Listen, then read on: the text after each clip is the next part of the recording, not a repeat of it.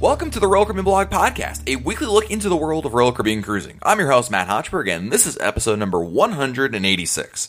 An extra long Royal Caribbean cruise sounds like a perfect idea, and when you combine two cruises into one vacation, that amounts to a very fun and long vacation. Back-to-back cruises are something many of us dream about, and some even go ahead and book. This week, we look at a recent back-to-back Navigator of the Seas cruise that one of our listeners took, and discuss what their back-to-back experience is all about. We also have lots more of your Royal Caribbean emails to share. Here we go.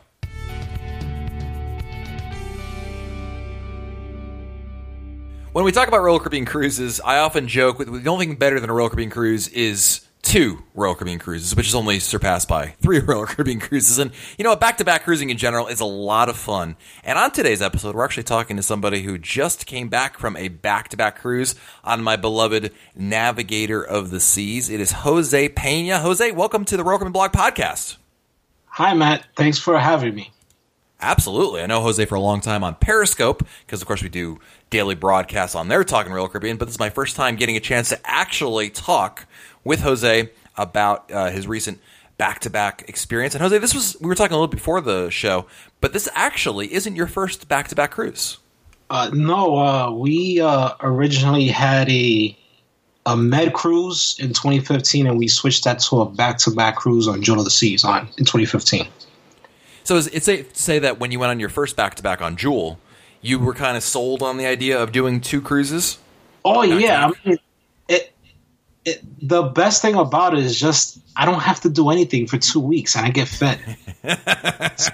The getting fed part, by the way, is the most important part of that equation. Yeah, I mean, I love the itinerary, and you know how you get the feeling after, if you're doing a 7-day cruise, around the 6th day, you're like, oh, I have to leave. My wife and I was just start laughing because we're like, we got like another 8 days or 7 days, so we don't care. Like, just having a great time. Absolutely. Got to embrace it. I like it. So what do you do when you do a back-to-back? Let me start with this. Do you always do the same room, or are you okay switching rooms? No, we try to do the same exact room. We want as little work as possible. Talk to us about the turnaround day, that day between after the first cruise but before the second cruise. Walk us through what that experience is like for someone who's maybe new to a back-to-back cruise and doesn't know exactly what goes on. Well, what happens is if you let's start with if you have the same room. You have the same room, you'll get a letter from a Royal Caribbean delivered to your cabin probably on your last evening saying that there's a consecutive cruisers that meet up at a specific time, usually around 9 or 9:30, and they'll tell you the room. And what they do is you go there, you wait, and I guess security will escort you out to I guess the terminal, and they'll quickly check you, and they'll give you, they'll check you, and then after that they'll give you new cards, and then they'll send you right back up on the ship, and you'll be the first ones on the ship. That's awesome. I mean, if you have the same room, you don't have to do anything. If they switch rooms, basically, from what I've been told, you could hang your coats on the racks, and the attendants will help move all your stuff to the new room, wherever that's going to be. Yeah, that's wonderful. I mean, obviously, if you have the same room, that's probably the ideal situation, but not the end of the world either if you don't have to do that, as you mentioned, and they're pretty supportive of what you do there. How easy was it? I don't even know if easy is the right word. How was the second time doing a back-to-back versus the first time? Was it very similar, or was it different? I mean, were there lessons that made it better? Take us through kind of your looking back on it now. Is the second back-to-back easier, better, different than the first back-to-back you do? No, it actually gets better because you know what's going on. So let's say you do a back-to-back 7-day cruise, and in the first week, there's a show you really wanted to go to, or you wanted to go to a specific restaurant, but you didn't have time. More than likely, that show will be available the second week, so it's not such a big deal. Oh, I missed the show. No, I'll catch it next week. I didn't go to this dining room. I didn't eat at this restaurant. I'll go next week. So it's really, you have much more time to do the things that you really want to do and really enjoy all the amenities that's on the ship. That sounds great. I mean, I'll be honest with you, Jose. The reason why I haven't done a back-to-back, primarily, among other reasons, but probably I'd say the number one reason is if I'm looking at my year and I'm looking at my cruising for the year, while I would love to do a back-to-back cruise, I generally prefer to split it up and have, one cruise at one point in the year and that second cruise somewhere else in the year, so I could spread it out more. Why don't you go with that theory, or what's your reaction to that kind of a comment? Well, I just like the fact that I'm on the ship for so many days. The fact that I'm not at work, I'm having a great time on the ship, and it's just more days of fun. I mean, you could have you could split up a 7-day cruise early or later in the year, but my wife and I prefer having it back to back. And how things go with my company, if I take it on Thanksgiving, I only work 3 days, so I take it during that week. Then instead of missing 2 weeks worth of work, I only miss 7 days instead of 10 days. And it helps with vacation days. So back to back is probably the best for us. I mean, the best thing for you would be take a quick 3-day and then take a back-to-back. Perfect. That's my recommendation for you. Yeah, and I appreciate it because you bring up a really good point, is that not all back-to-back cruises have to be back-to-back 7-night cruises. There are a lot of 3 and 4-nighters, or 5 and 5 and 4, or some other variation. So yeah, there is definitely a lot of differences here. And when you did Navigator, this was not a traditional 7 and 7, right? No, it ended up being a 7-night cruise, and it worked out that the next week was 5 days. It just worked out that way. Wow. So, and that's what I could take. So I took it that way. It just worked out that the schedule was such that they didn't have a 7-nighter, but a 5-nighter. It's better than nothing. So 5-night is perfect for us. Absolutely. What would be, if someone's going on their first back-to-back cruise, Jose, what would your advice be for them? What's like the one thing that stands out in your mind is like, oh, you definitely got to do this, or don't do this? Me personally, it's up to you. My wife, she just wants to rest. So she'll go to the room and she'll take a nap and just relax, because she'll have so much time to be on the ship that she can enjoy all the amenities at her own pace. Me, I'll go everywhere. I'll just go any main floor that has something important. I'll just start walking through the entire deck. Once I'm done, I'll walk up to the next deck and keep on going up until I get to the top, just so that I know where everything is at and I have a good idea of what's going on. I mean, some other stuff is if you have a specific preference in terms of food or dining preference, you can go to the main dining room. But it's more just going to all these the talks, and so that you could just get associated with what's going on with the ship. Makes total sense. I mean, I know exactly where you're coming from. And speaking of the ship, let's talk about Navigator this season, because, of course, I love talking about Navigator. In fact, if you're listening to this episode when it's coming out, the week it comes out, rather, I am actually on board Navigator this season right now. Yay. And I wanted to hear from you, Jose. Let me ask you this. What stands out in your mind? When we say Navigator this season, what's the first thing that comes to your mind? 2 things. I love the Royal Promenade. Yes. You walk into it and you see just how huge it is, and basically it's basically the center of a city. If you think of a city in the main thoroughfare, that's what the Royal Promenade basically is, because it has different shops, and it's just where everything is usually happening. The other place that my wife and I loved is Boleros, just because every single night music. There's usually so many people there that it'll take you a while to get through to the other side. So it's just an amazing experience.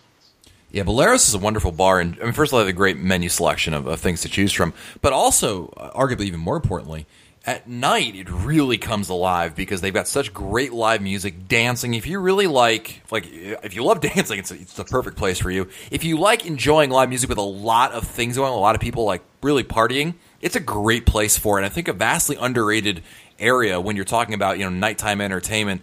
Inevitably, especially on Navigator, I agree with you. It always seems like there's just a huge party going on in Boleros, and it's a fun place just to go hang out, whether you're dancing or not. Having a mojito and enjoying the ambiance. I think it's wonderful. It's a great place to meet people. To me, I find it better than the R Bar, because in Navigator of the Seas, it's the R Bar is a floor ahead of the Bolero. So I would go, and around 7 to 7:30, I would see people there. But around 8 or 9:30, there'll be so much more people at Boleros, and they'll just stick around until I guess till probably close to 1 o'clock in the morning when they stop playing live music. So, and if you love to dance Spanish music, then that's what my wife and did basically almost every night. Just dance merengue or bachata or salsa and just have fun. It's like I said, it's fun to just to enjoy it. It's beautiful music to listen to, and the fact that I love live music on board. Obviously, you probably agree with me as well, Jose, about it, and it is definitely a very cool experience. So I agree with you. I love Boleros on board, and so a lot to enjoy about that. So we talked about Boleros. What about your favorite restaurant on board? That would have to. Let's see. You know what? It's probably going to be. It's probably going to be Sabor. Of course, that was a test. Actually, you passed. I mean, my wife and I went the first night, and I kept on saying, Matt keeps on talking about Sabor, and I've never tried it. And as soon as my wife had some of the guac, she was like, now I know why Matt loves this place so much. It's just amazing. It is, absolutely. I almost said vastly underrated, but I'm not sure we're at that point anymore. But it is really great, so I agree with you about that. So we talked about Boleros, and we talked about back-to-back cruising, and talking about Navigator of the Seas. What was your take on the stateroom? What kind of stateroom did you have when you were on Navigator for your back-to-back? It was a balcony on. Was it the 10th? It was a balcony near the front of the ship. On the 9th or 10th floor. Is it the 9th? It was the 9th floor. On the 9th floor. So we loved it. We had enough space where if we wanted to go outside and sit in our balcony at night and just relax, we could do that. We just want this. We want to splurge when we go on these 2-week vacations. And if I want to splurge, then the best thing to do is just sit, get a balcony. Plus, if you go out at night, you can start seeing other ships. So it's pretty cool. Absolutely. Oh, I agree 100%. Great point. Now, Jose, before we let you go, we'd like to get to know everyone who's new to the podcast, as in new is first time on the podcast, and ask you some quick questions about how you cruise Royal Caribbean, and kind of just basically, I'm going to give you some questions. Give me the first thing that comes to your mind when you hear it. Sound good? Yep. Go right ahead. All right. Since you sailed on Navigator of the Seas, what is your best tip for someone going on Navigator for the first time? Go to the 70s party that they have. They have it on the Royal Promenade. It's a great show, and it's a lot of fun. And there's a whole bunch of people, and it's a great ambiance, and everyone's having a great time. So don't miss that. Absolutely. And Sabor. And Sabor.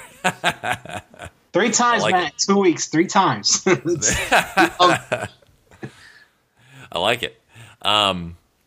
We talked about your favorite restaurant. How about your favorite restaurant on any Royal Caribbean ship? Now, it could be Sabor. This is another test, but I'm opening up to everything.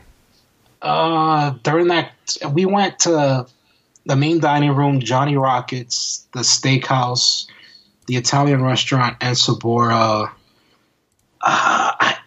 Any specialty restaurant, really.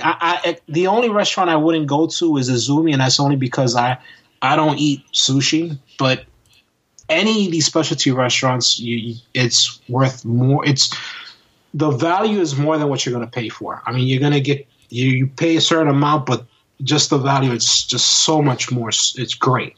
So I would definitely go and try a specialty restaurant, and if you can, book a 3 or 2-night dining package. That's a great tip, by the way. The dining packages are really nice because it allows you to cut down on that cost of the restaurants versus buying them individually, and it gives you a little bit of flexibility too. What I like about it also, Jose, I've learned, is that you don't have to commit to what you're booking when, like before your cruise, you kind of get on board and then you can decide, oh, I really want to do, chops tonight. Okay, we got a dining credit. Let's see if we can make that happen, which is nice, especially because, again, you're getting a lower price. So it's nice to be able to have a little bit of flexibility in that regard. Yeah, that's true. That's true. Preferred drink while on a Royal Caribbean cruise? I actually tried the Labadoozy on when we went to Labadeen the first week. So I enjoyed it a lot. Good. Favorite port of call to visit? My wife would probably say Labadee. I would say Cozumel probably, just because they're the all inclusive. So. Yeah, they're both great places, no question about it. So I don't think you're both wrong, although your wife is a little more right. So you can make her feel better about that. She usually is. So. And lastly, what is your favorite song on the radio or iPod today? It's more of a genre. I love listening to Spanish music, so anything that includes in the Spanish genre of merengue, bachata, or salsa, I'll probably be listening to it. Awesome. Well, Jose, thank you so much for joining us here and talking a little Royal Caribbean and sharing your back-to-back cruising experience with us. Anytime, Matt. Thank you so much for joining me here on the Royal Caribbean Blog Podcast. Love having you guys here. And, of course, every week we answer your listener emails, whether it's a question, a comment, anything on your mind about Royal Caribbean. I love to talk about it. And, of course, you can send me your emails by sending an email to Matt, M-A-T-T, at RoyalCaribbeanBlog.com. We'll kick things off with an email from Mark Kavanaugh. Writes, Matt, just got off a 7-day cruise on Oasis of the Seas to the Eastern Caribbean. Had a great time. I'll send a full trip report in a week or so. But I do have a question that's bugging me about all my Royal Caribbean cruises we've ever taken. How does Royal Caribbean pick your luggage departure tag number? These are the tags you put on your luggage to leave outside your stateroom the night before your departure. We've had low numbers and high numbers. On our first cruise on Legend of the Seas, I think it was 11, and on Serenade around 25, Liberty was 33, and now on Oasis it was 42. The odd part is each cruise we booked a higher stateroom than the previous, interior to small ocean view than to oversized ocean view room, and lastly a Central Park balcony. The cruise on the Oasis just made us platinum. Our next cruise is to Alaska on Radiance of the Seas in June with an ocean balcony room. So does that mean our next cruise, the number may go up or down? Is there a formula or is it random? I know we would go to customer service to get a lower tag number if we wanted to push it, but the lines on the last night of the cruise are always very long. Is there an automated way to get the lower tag number without having to walk off your own luggage or off the ship go super early?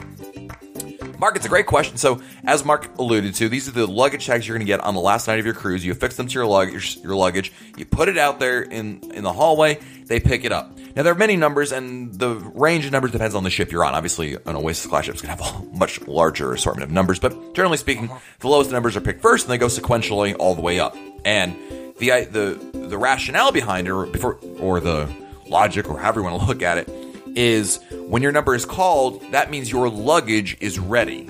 Meaning, you could get off the ship before your number is called, but the issue would be that you'd be sitting around the terminal waiting for your luggage to be delivered because it hasn't been taken off the ship yet and delivered and cleared through customs and brought out for you to pick up. So they don't want people just standing around and clogging up the hallway, so instead they keep the guests on board the ship.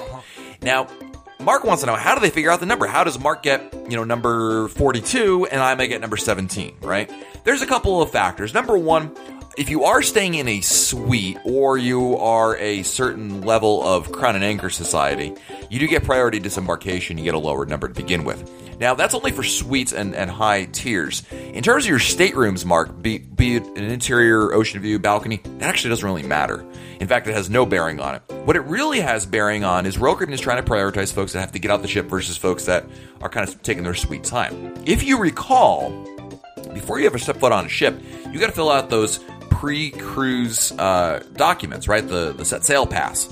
And in the set sail pass, Royal Caribbean is going to ask you, what are your travel plans? Are you driving your own car? Are you flying? And it's going to ask you for what times and all that kind of stuff. And that's, from my understanding, that is the core basis of what time Royal Caribbean thinks you need to get off the ship, and then kind of backtracks that into a luggage tag number. So if you put on there you're driving your own car, they are going to assume you're on your own little schedule. You don't have to be anywhere at a certain time necessarily. It's not always the case, of course, but you know what I mean. Versus being a flight, well, if your flight is at 10:30 in the morning, you got to be off the ship earlier. So that's kind of the logic behind how they do it. Is it a perfect system? No. And as you alluded to, Mark, yes, you can absolutely go down and get a lower tag number if you need to, or if you prefer to. You don't have to explain yourself. You can just simply say, hey, I got to be somewhere at this time, and being in the 9 o'clock hour is really not going to fly for me. Let them know that. Here's one alternative. Number one, speak to your stateroom attendant ahead of time. Sometimes they have lower tag numbers. It doesn't always work, but it can save you a trip to the line. because Mark is right. On that last day of your cruise, the line of guest services is always long. And the reason is because everybody waits till the last day to do everything. Not just luggage tags, but, why are these charges here? Who bought all these drinks? I need cash. And, yes, people want to put deposits down and settle their accounts. There's 1,000 reasons, and the last day is always the longest. So my advice, if you want to change your number, is actually go in the morning before everybody, because most people tend to start tackling this in the afternoon and evening. But if you go in the morning, it's not too bad. Your other good time to try it out is obviously during dinner hours when most people are busy eating. Then they go back in line and get in line there. It usually does move fairly quickly, and Royal Caribbean does recognize this. They staff it more heavily, so the line tends to move. I've been in that line before. It stinks, but if you go earlier in the day, Mark, it's not a bad idea. So I guess what I'm trying to say, if you want a lower number, then what you should do is in that when you're filling out your set sail pass, let them know exactly what your travel plans are. And if you want to adjust the numbers accordingly to ensure that you understand you have to be somewhere, that's okay too. It's a matter, they want to make you happy. And I've never had any issues changing my number. I mean, they're very accommodating. They understand people have got schedules, and the system is just the system, right? It's an algorithm, or it's a guess, an educated guess as to, somebody that's driving their own car and probably lives close to the port doesn't need to be off the ship nearly as early as somebody who needs to get to the airport and is flying to California, right? So there's a logic, better or worse, Mark. I hope that kind of gives you some insight as to what that's all about. Our next email is from Kobe, who writes, "Hello, love the podcast. Learned something new about cruising on every episode. My fiance and I are planning to go to Anthem of the Seas for our honeymoon cruise after our wedding in April. Since we're getting married, her last name will be changing. It will be different from the name that is on the passport. Do we need to notify Royal Caribbean ahead of time, or is there anything you would recommend to do in order to avoid confusion on our day of departure? Thanks." All right, Kobe, this is an interesting question. I don't think we've tackled this one here. So I'm going to read you the rule that Royal Caribbean has posted on their website.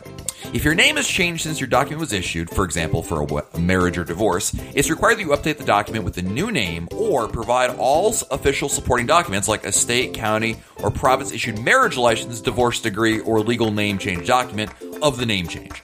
All documents must be original or a notarized copy. Additionally, if you're using identification like a driver's license and a citizen document like a birth certificate, then both documents must match the name on the reservation. Otherwise, it may result in a delay or possible denial of boarding. So here's your answer. I don't know, and you didn't indicate in the email, Kobe, how soon your wedding is from your wedding. Sorry, the wedding is from the honeymoon. I mean, sometimes, like when I did it, we got married one day and the next day we were on board the cruise. And as you know, the marriage ceremony has no actual legal bearing on anything. You have to go to the courthouse and change your name and all that. So the simple thing to do, if your honeymoon is literally right next to your wedding, is don't change your name until after the honeymoon, right? Go on the cruise, enjoy your cruise, come back, and then change your name officially, legally, by going to your, your county office or city hall, wherever it is people change their names these days. That's probably your best thing to do. Now, if there's a sizable gap, if you're getting married and you said your wedding is in April, and your cruise on Anthem of the Seas is not until later, much later, and you're planning to change your name in the meantime, then you either want to make sure you take enough time to, again, update those documents like your passport, or you need to bring the supporting documents. You need to bring the marriage license with you to prove that you did change your name. That would probably be your best thing. I would advise you, one way or the other, to make sure that, assuming if your names don't line up between the reservation and your set sail pass and your official documents, right? Your state-issued documents, then you should bring as much documentation as possible. I think a marriage certificate, as is pointed out here in the legalese that I read to you, should suffice. That should probably happen. But again, probably in a perfect world, in this situation, you would wait to change your name until after the cruise. But again, if there's a big gap between your wedding and your honeymoon, I get that. And no one's, people want to change their name and get it done with. So you might just bring enough supporting documentation. But it sounds like all you need is really just the proof of change, that the fact that your name, your last name used to be Jones and now it's Smith. As long as you have the document to prove that, that's great. Also, the other thing to keep in mind also is you could change the name on the reservation, right? So if you know your name is changing, let your travel agent know. Tell them, hey, look, my name at the time of the cruise, my name is going to be so and so. It doesn't really matter in the system. It's just names in there. It's just a matter of them. They all have to line up, right? The reservation, set sail, pass, and of course the supporting documentation, your passport or what have you. So as long as you got all that lined up, that's probably the best thing to do. So I hope that answered your question there. I gave you two, I think, decent options. And hopefully that works out for you. Good luck with it, and congratulations on getting married. What a great opportunity. Next, I have an email from Jeff. Matt, found your blog a couple weeks ago, and you do a great job. Thank you. Heading out on Oasis of the season in a couple weeks, and I had a couple specialty dining questions. My son is 10, so he qualifies for a lower fee to eat, but is he then required to order off the kids' menu? He eats like an adult now and rarely orders from the kids' menu anymore. Also, if you book a 3-night specialty dining package, can you pay an upcharge to have the hibachi dinner at Izumi? Thanks so much. I am definitely jealous of your fantastic radio voice. Why, thank you very much, Jeff. These are good questions, actually. So, Jeff is right. Kids can order off, or kids get a discounted rate at the specialty restaurants, but they can order off any of the menus, actually. There is a special kids menu, but my understanding of it, Jeff, is they can order off anything. The idea being they're just not going to eat as much as an adult, so why charge them an adult price? I mean, just simple logic, right? And also, most kids probably don't eat many of the same things adults do, so that's why they tend to offer a kids menu at the specialty restaurants. So I think you'll be okay. I would definitely double check with them when you get there and let them know, hey, here's my son. He's 10 years old. We're only paying we're paying the kids rate here, which is wonderful. Just want to make sure he can order the whatever, there's probably something on the menu he's interested in. Now, in terms of the 3-night specialty dining package, can you eat at Izumi's Hibachi? So on Oasis class ships, there is not only Izumi with all the amazing sushi, which I absolutely love and can't get enough of, they actually have added a hibachi option, which is really cool. This is the Teppan-style dining where you basically all you sit in front of or sit all around a large cooking area, and the chef comes out and cooks the food in front of you. There's a lot of tricks. It's it's like a Benihana experience. I'm sure you've seen it or been there many times in your life. But it is a really cool thing, and it's something a lot of fun, and many people have been loving this. Now, here's the deal. With Izumi in general, when you're on a dining package, Royal Caribbean is going to give you a $30 credit towards whatever you're eating at Izumi. Whether it's sushi, the hibachi, doesn't matter. You're just getting a flat $30 dining credit. So you can certainly put it towards that. And last I checked, I believe there were 2 basic dinner options. One was $35 and one was $45. So that's basically, so obviously with that, you'd be on the hook for $5 or $15, depending on which one you picked. And, but that's how it works. That's the basic how the dining package work at Izumi. At other restaurants, like if there's a cover charge, well, then it's just included. But since Izumi is an a la carte restaurant, they just give you a flat fee, and that kind of covers it there. The question then, of course, is, well, is it a good value? Should I use the dining credit at the hibachi, or should I go and pay cash? I generally think it's probably still a good idea to use the dining credit. I mean, I generally feel like even though you're paying a little bit more, the $5 or $15, it's still a better deal than, I would say paying it all out of pocket. Unless, of course, you're hard-pressed for other restaurants and you want to go eat at Chops Grill again or something that's going to cost you more than that, then you can make an argument for that sake. But, yeah, you can eat there. You'll get the $30 credit, and then anything on top of that, of the $30 per person, by the way, is on your own. So, it's a good question. Thank you for sharing, Jeff. And let's go to our next question. It is from Steven, who writes, love listening to your podcast, and they always help me get excited for my next cruise. You've answered many questions and helped me plan fun activities as I listen. It's also a great fun to listen to other Royal Caribbean fans. Thanks for all your work. I have a question regarding the Crown and Anchor complimentary coupons. My wife and I are almost at diamond status. Our next cruise will qualify us. We don't drink alcohol, but we do enjoy frozen drinks like non-alcoholic strawberry daiquiris, lava flows, pina coladas, etc. My question is whether or not the drink coupons will be accepted for such non-alcoholic frozen drinks. I've read posts on RoyalCaribbeanblog.com, and it doesn't look like they're explicitly allowed, but these are non-alcoholic drinks. They usually go for about $750 or so when purchased, so I'm hopeful the bartenders will make an exception. Boy, that's a good question, Stephen. And my inclination, I don't know the answer because I haven't tried this personally. My inclination is not. Generally speaking, they don't include frozen drinks at all. And if you're wondering what the heck is the Diamond drink coupons, when you reach Diamond status or above, so that's Diamond, Diamond Plus, or Pinnacle in Royal Caribbean's Crown and Anchor Society, each evening of your cruise, you will receive 3 complimentary drinks to enjoy in the evening, usually between like 4 and 8 or 5 and 8:30, something like that. And these are for certain drinks. And there's actually a specific menu that is offered. You've got, basically, you're going to have a lot of basic drinks, not frozen, no cocktails. So you're going to have, rum or gin, vodka, Chardonnay, Zinfandel, Merlot, Budweiser, Corona, Heineken. You can certainly mix them with some, like you can get like, gin and tonic, rum and coke, those kinds of drinks, but you're not getting cocktails. Trust me, I have tried many times to get a frozen cocktail, and it's unfortunately why I don't usually take advantage of the complimentary drink coupons, even though I am a Diamond member, because I like my girly drinks. I make no qualms about it. I stopped trying to be cool a long time ago, and and that's why I kind of gravitate towards the drink package. Whereas my wife doesn't mind, a nice Bailey's and Bailey's on the rocks. So it kind of depends what you're looking for. So, Steven, if I were you, I would not plan on it. Now, is there any harm with asking? No, because you bring up a good point. The cost of, a lava flow with alcohol is going to be significantly more than a virgin drink. But there's always been that line in the sand about the frozen drinks in general, Steven. So that's why I'm kind of leaning towards no. I actually don't know the answer. I could certainly ask, of course, as you know, Steven, if you're listening to this episode on the week it comes out, which, of course, why wouldn't you? I'm on board Navigator of the Seas right now. Yay! And I can certainly aspire to ask them about that option. I think it's going to be one of those, your mileage may vary. You might find a bartender who's sympathetic and say, yeah, sure, no problem at all. But I know that a lot of it, the issue is not so much the bartender's willingness one way or the other. It's that the way it rings up in the system, right? As an example, when I went to use a Diamond drink coupon on a recent Harmony of the Seas cruise, I was there like 10 minutes before the Diamond time started. I kind of thought, hey, it's close enough.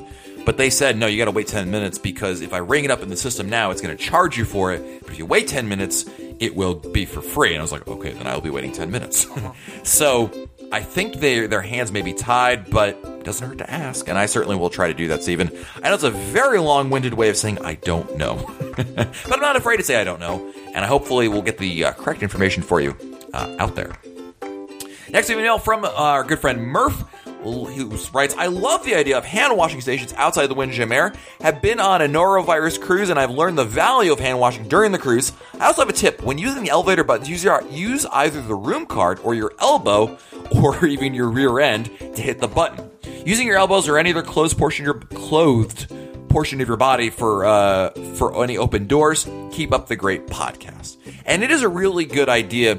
And he's talking, this is just about, cleanliness and avoiding germs in general. I've been on one cruise that had a norovirus outbreak as well. This was Quantum of the Seas a number of years ago. And I was really amazed by how well Royal Caribbean's crew worked to essentially sanitize that ship. They did an amazing job. But in general, you're right. You don't want to use your fingers to hit common area things like buttons on elevators and opening doors and whatnot. The reason being, of course, that's an easy way to spread germs because your finger touches it, and then inevitably, like 5 minutes later, you're putting your finger in your mouth or on your face, or it's just an easy thing. Whereas your elbow, I don't know about you guys, I don't really put my elbow in my mouth or or use my elbow to caress my children, right? It's a fair idea. I think it's easier said than done. I always find like I do it just instinctively, right? You're gonna hit the elevator button, you have to mentally think about it, and eventually it becomes second nature. But it does require some effort. But it's a good idea, Murph, and thank you very much for sharing that. And I do agree. I like the hand washing stations. I know it takes longer, but the CDC, the Center for Disease Control in the United States, proves that if you take time to wash your hands, with warm water and soap. Ooh, the CDC's contacting me. They will. It's a much more effective, and probably the most effective way to combat the spread of germs in general and any kind of those kind of diseases that can spread from person to person. And these are available on certain Royal Caribbean ships. Sometimes you don't have that, and you have the hand sanitizer, which is better than nothing. Don't get me wrong. But yes, wash your hands as much as possible. And I always tell my children when we're on board the cruise, hey, look, you got to wash your hands more often than we usually do, even at home, because no one wants to get sick on board their ship, right? It's not fun. So do what you can. And yeah, it takes an extra 2 minutes, but to me, it's worth it because I'd rather enjoy my entire cruise and not be sick at any point. So washing your hands with warm soap and water, and obviously hand sanitizer doesn't hurt either, is a great strategy. So thank you very much, Murph. And I think we'll wrap things up with one more email here, and it's from Ray and Dawn, a.k.a. Razor Ray, who writes, Matt, great to email you once again with some thoughts on my 5-night cruise on Independence of the Seas out of Fort Lauderdale. We did our embarkation from Terminal 18 on Monday mornings, just before this, but The sailing before had some sick people, so extra cleaning was needed before we boarded. We finally got on board about 12:30 and headed straight to the Windjammer. The ship was huge. Windjammer that could handle the 4,000 passengers on board coming and going with full plates of food, and in the morning, they opened Giovanni's seating for overflow to anyone. Our first stop was Labadee, which is my favorite time visiting, and didn't disappoint. The group and I had three cabanas rented number 9 and 10 on the beach and one over the water, which was amazing. I also had my first Labadoozy, and then my second, and then my third. The personal bar service was excellent. Our second stop was Falmouth, Jamaica, which was great to get off the ship and shop the market, and it was a beautiful day, so I enjoyed the rest of my day poolside on the ship. Personal thoughts. Independence is a very large ship, 150,000 gross tons, which equals 300 million pounds. The room attendant, bar staff, cleaning staff, and support staff were incredible. However, our main dining room staff was below Royal Caribbean standards, but the food was delicious. Entertainment on board was fantastic, with great lounge acts as a Beatles tribute band playing in the main theater, and then the headliner, Grease, the Broadway musical. Disembarkation was done out of Terminal 25 because Harmony was in 18, but this made disembarkation a bit crazy with huge lines and long walks to customs. Overall, great ship, but makes me want to book Freedom of the Seas, as everyone I said that Freedom was the better ship. Thanks for all you do as I write this email. It's only 17 days until my first group cruise. How exciting for a cruise junkie. Ray, thank you for the email. Great thoughts, and I tend to agree with a lot of what you were saying there. I agree about the cabanas. I love the cabanas, yes. And it's interesting you mentioned that Giovanni's table is open for overflow to anyone. When we were on Freedom of the Seas, it was only open to Diamond members and above. But it's still nice to have that option. Always look for it.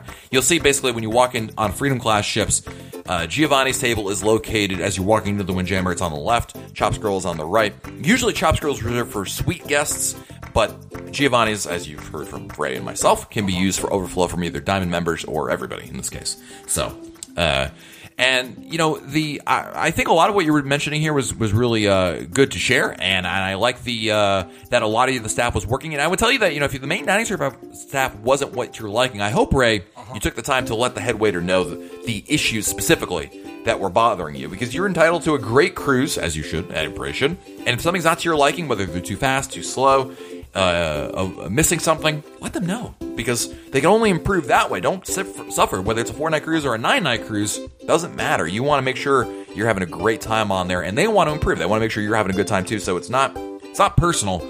You just want, you know, it's beneficial for both sides if you share that. So good stuff, Ray. Thank you for the email. Thank you to everybody for joining us here on this week's episode. And, of course, I want to hear from you. If you got a question about Royal Caribbean or anything on your mind, let's talk about it right here on the podcast. Send me an email, Matt, M-A-T-T, at RoyalCaribbeanBlog.com, Matt at RoyalCaribbeanBlog.com. And don't forget your name and town so I can say where you're from. Otherwise, I will make it up. All right, everybody, have a great week. We'll talk again very soon right here on the Royal Caribbean Blog Podcast.